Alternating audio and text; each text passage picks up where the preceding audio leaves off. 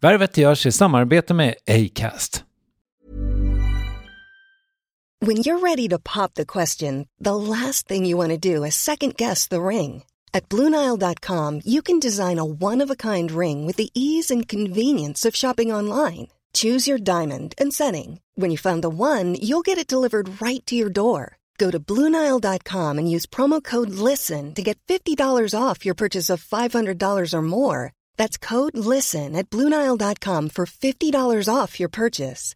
BlueNile.com, code LISTEN. Planning for your next trip? Elevate your travel style with Quince. Quince has all the jet-setting essentials you'll want for your next getaway, like European linen, premium luggage options, buttery soft Italian leather bags, and so much more. And it's all priced at 50 to 80% less than similar brands. Plus, Quince only works with factories that use safe and ethical manufacturing practices. Pack your bags with high-quality essentials you'll be wearing for vacations to come with Quince. Go to quince.com/trip for free shipping and 365-day returns.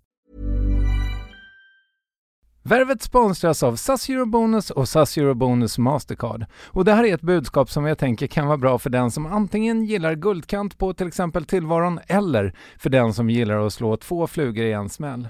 Om jag tittar på vad jag gör av med under en dag så är det typ 85% mat. Kanske tar jag en kaffe ute och relativt ofta unnar jag mig en lunch, men framförallt så handlar jag middagskäk och det blir nästan alltid ungefär 327 kronor. Och jag är förvisso med i alla mataffärers kundklubbar så jag får väl något slags luddig poäng på mina köp, men får jag poäng på allt, överallt? Jag får ju inte det och det är dumt, för visst, Eurobonus kan användas till resor, lounger och uppgraderingar, men otroligt mycket mer, som att bo på något av de 250 000 anslutna hotellen som finns att välja mellan. Perfekt om man vill ha en staycation med sin partner eller så. Och just nu, mellan 23 april och 5 maj, får du 5 000 Eurobonus extra poäng om du ansöker om ett SAS Eurobonus Mastercard kreditkort. Kreditkortet som ges ut av SEB Kort Bank AB, där effektiv ränta är 19,27%. Vilket exempelvis blir 47 108 kronor om du använder 40 000 i kredit i ett år. Men det är förstås inget tvång att utnyttja krediten. Få poäng på allt, överallt, och du börjar på saseurobonusmastercard.se. saseurobonusmastercard.se. Tack SAS Eurobonus och SAS Eurobonus Mastercard. Värvet presenteras i samarbete med Nasonex, utomhusmöjliggöraren, som de inte kallar sig av någon märklig anledning. Men det är i alla fall Sveriges mest köpta antiinflammatoriska nässpray mot allergisk snuva. Och nu kommer ett litet test, så fram med papper och penna du som lyssnar, nu kör vi. Fråga 1. Vill du vara ute mer i naturen? Fråga 2. Sitter du framför en skärm lite för mycket? Fråga 3. Är du allergisk? Om du har svarat ja på någon av frågorna så tycker jag att du ska bege dig till beanoutsider.se. Jag vill för övrigt poängtera att Nasonex nässpray är ett receptfritt läkemedel från 18 år för behandling av symptom vid säsongsbunden och perenn allergisk snuva. Rådfråga läkare om du är eller tror dig vara gravid eller ammar, eller om du planerar att skaffa barn, har en obehandlad infektion i näsan, nyligen har genomgått en näsoperation eller har en skada i näsan. Får ingen effekt inom 14 dagar eller om du redan använder läkemedel med kortison ska du kontakta läkare. Använd ej mer än 3 månader utan läkarkontakt. Stort tack Nasonex och beanoutsider.se. Då säger jag hej och välkommen till dig, Tobias Forge, rockstjärna. Tack. Rockstjärna, funkar det som titel? Ja, det är ju det. Ja. Så. Inte till vardags kanske alltid, men ibland. Ja. Det är ditt huvudsakliga yrke i alla fall. Ja. Då har jag plockat fram 3 stycken egenskaper. De ord jag har plockat ut är dominant, troende och utseendefixerad. Dominant. När föredrar du att ta ett steg tillbaka och låta någon annan ta ansvar? Det har jag ju faktiskt arbetat upp en ganska relativt hög förmåga idag. Där jag har en ganska hög toleransnivå för visst snedsteg. Nej, men alltså jag har ju min position i mitt jobb gör ju att jag är chef för liksom 25 personer samtidigt. Och jag är ju helt galen om jag inte lär mig att delegera till viss del. Samtidigt så vet jag ju med mig, och det där kommer ju det som är så svårt att hantera. Det är ju att tyvärr mer än ofta så får man ju det ganska klart för sig när man har låtit folk ta initiativ lite för länge då. så brukar det bli fel. Och det är inte bara liksom att det är en smaksak att det blir fel, utan det blir det händer någonting som är liksom åt pipan. Så då får man ju liksom vatten på kvarnen där, att man ska liksom återta rodrätt och rätta till någonting. Men jag har blivit mycket bättre på det nu. Men det har jag ju blivit för att jag har lyxen att kunna ha människor under mig som gör saker. Det är ju lättare att fastna i de där mönstren när man liksom sitter hemma och undrar själv alla grejer. Då är det mycket lättare att liksom fastna i fällorna där man inte kan släppa på ansvar. Liksom. Och så. Jag tror vi återkommer lite till din arbetsprocess i det vanliga värvet. Vi tar nästa. Paranoid. Ge ett exempel på något som skulle kunna ge dig paranoia. Jag kan tycka att det är obehagligt. I och med att en del av mitt sociala sätt att agera, så pratar jag en hel del.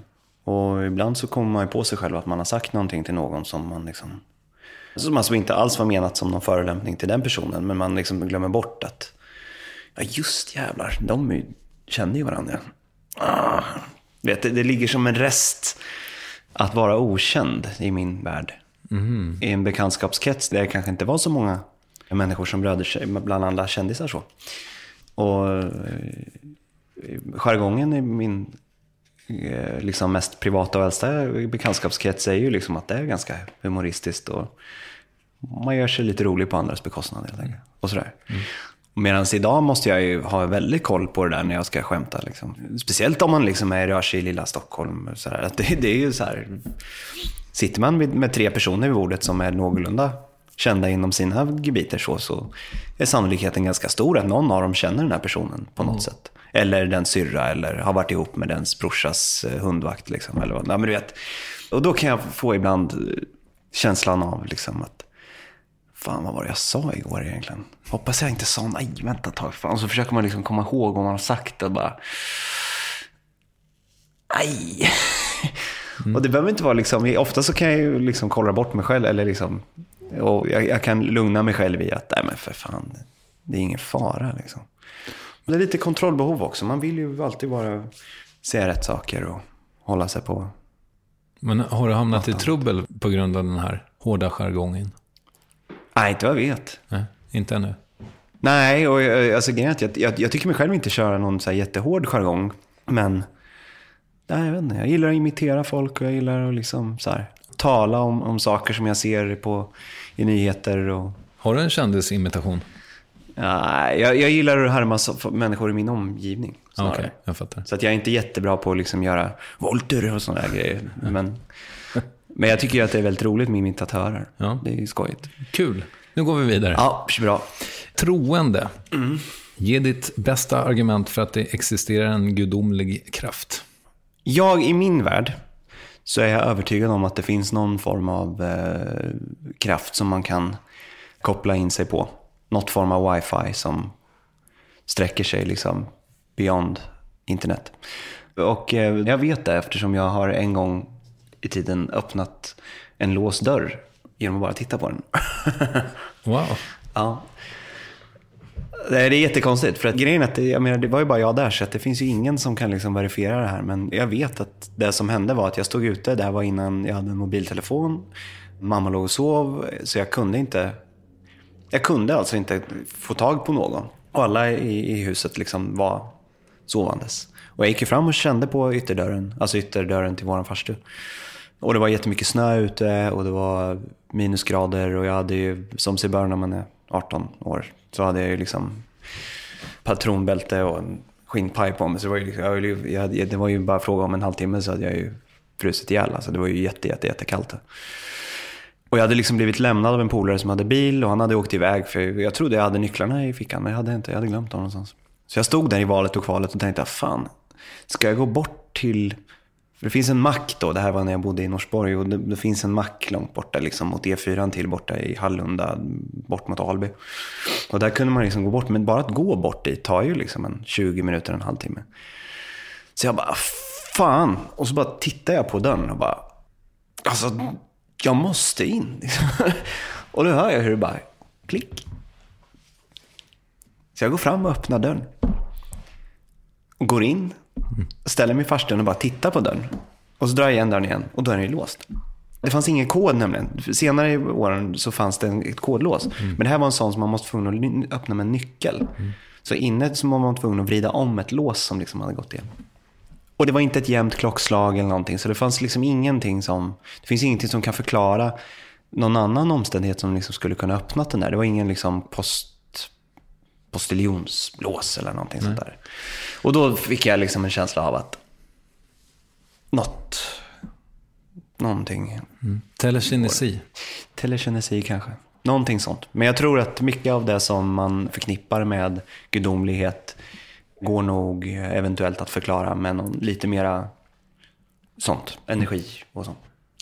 Okej, utseende fixerad. Vad i ditt utseende bryr du dig mer samt mindre om? Nu har jag ju precis, jag är i en sån fas där vi håller på och jobbar med scenkostymer då inför det här kommande året. Och då har jag liksom, nu är det januari och hela hösten så har jag hållit på och tränat. Med oerhört lyckade resultat faktiskt. Nej, men för att vara någon som är ganska otränad så hade jag gjort ett visst avancemang. Och det har varit ganska roligt. Jag håller liksom på med en PT som är rolig och trevlig och har liksom en plan. Och det är liksom genomförbart och kul och realistiskt. Och han ger mig beröm och sånt. Och det är kul. Och sen så hade vi ett litet uppehåll nu över julen då. Och i och med en viss kosthållningsförändring över jul så har de mått då som vi skickade in i december till skriveriet. De stämde inte med de som jag hade nu i januari när vi skulle provtesta kläderna. Du hade tjockat på dig? Ja, de hade krympt kläderna. Ja, okej. Då blev jag lite fåfäng. Och sen är det alltid lite jobbigt då när man liksom under flera månader har liksom sett så här lite... Man har sett någon liten förändring att här är någon liten bulle här som tittar ut. Och så ser man sig plötsligt för första gången när man inte har tränat ett tag i en sån här spegel där man ser liksom hela kroppen samtidigt. I ett par brallor som inte sitter som de ska. Då är det inget kul alltså. Det tycker jag inte om. Så nu är jag tillbaka igen och ska träna upp mig här så att det är lite fason på det. Så du kommer i pappa emeritus nya dräkt? Ja, det kan man väl säga. Jag kan inte säga så mycket mer om just det, men de dräkterna som jag ska ha, vissa av dem är ganska figurnära så att då måste man hålla lite. Och dessutom så måste jag ju faktiskt vara lite bra skick överhuvudtaget för att jag ska kunna stå pall. Yes. Men visst, jag är lite fåfäng, ja. Och vad bryr du dig mindre om då? Om du bryr dig om fysiken, så vad skiter du i? Alltså grejen är att jag kan väl hålla mig lite passiv till de flesta sakerna för jag kan leva med dem, men egentligen bryr jag mig om alltihop. Jag vill nog egentligen både vara vältränad, solbränd och liksom ha raka vita tänder och nyklippta naglar och liksom alltihop. Men det har jag ju inte alltid. Och sådär. Så att jag vet inte riktigt. Min fåfäng, eller den efterlevda fåfängen, eller den som jag liksom håller mig till, den skiftar lite så. Men håret brukar jag vara jävligt, det tycker jag är viktigt. Ja. Håret måste vara... Annars känns det inget bra alls. Nej, bra. Tack så mycket för att jag fick värva upp dig. Och om du som lyssnar när det här kommer ut så är det fredag. Och på måndag kommer ett helt vanligt, långt avsnitt med Tobias Forge. Lyssna då. Tack. Tack så mycket. Cool fact, a crocodile can't stick out its tongue. Also, you can get health insurance for a month or just under a year in some states. United Healthcare short-term insurance plans, underwritten by Golden Rule Insurance Company, offer flexible, budget-friendly coverage for you. Learn more at uh1.com. Hey, it's Danny Pellegrino from Everything Iconic. Ready to upgrade your style game without blowing your budget? Check out Quince. They've got all the good stuff, shirts and polos, activewear, and fine leather goods, all at 50 to 80% less than other high-end brands. And the best part? They're all about safe, ethical, and responsible manufacturing. Get that luxury vibe without the luxury price tag. Hit up quince.com/upgrade for free shipping and 365-day returns on your next order. That's quince.com/upgrade.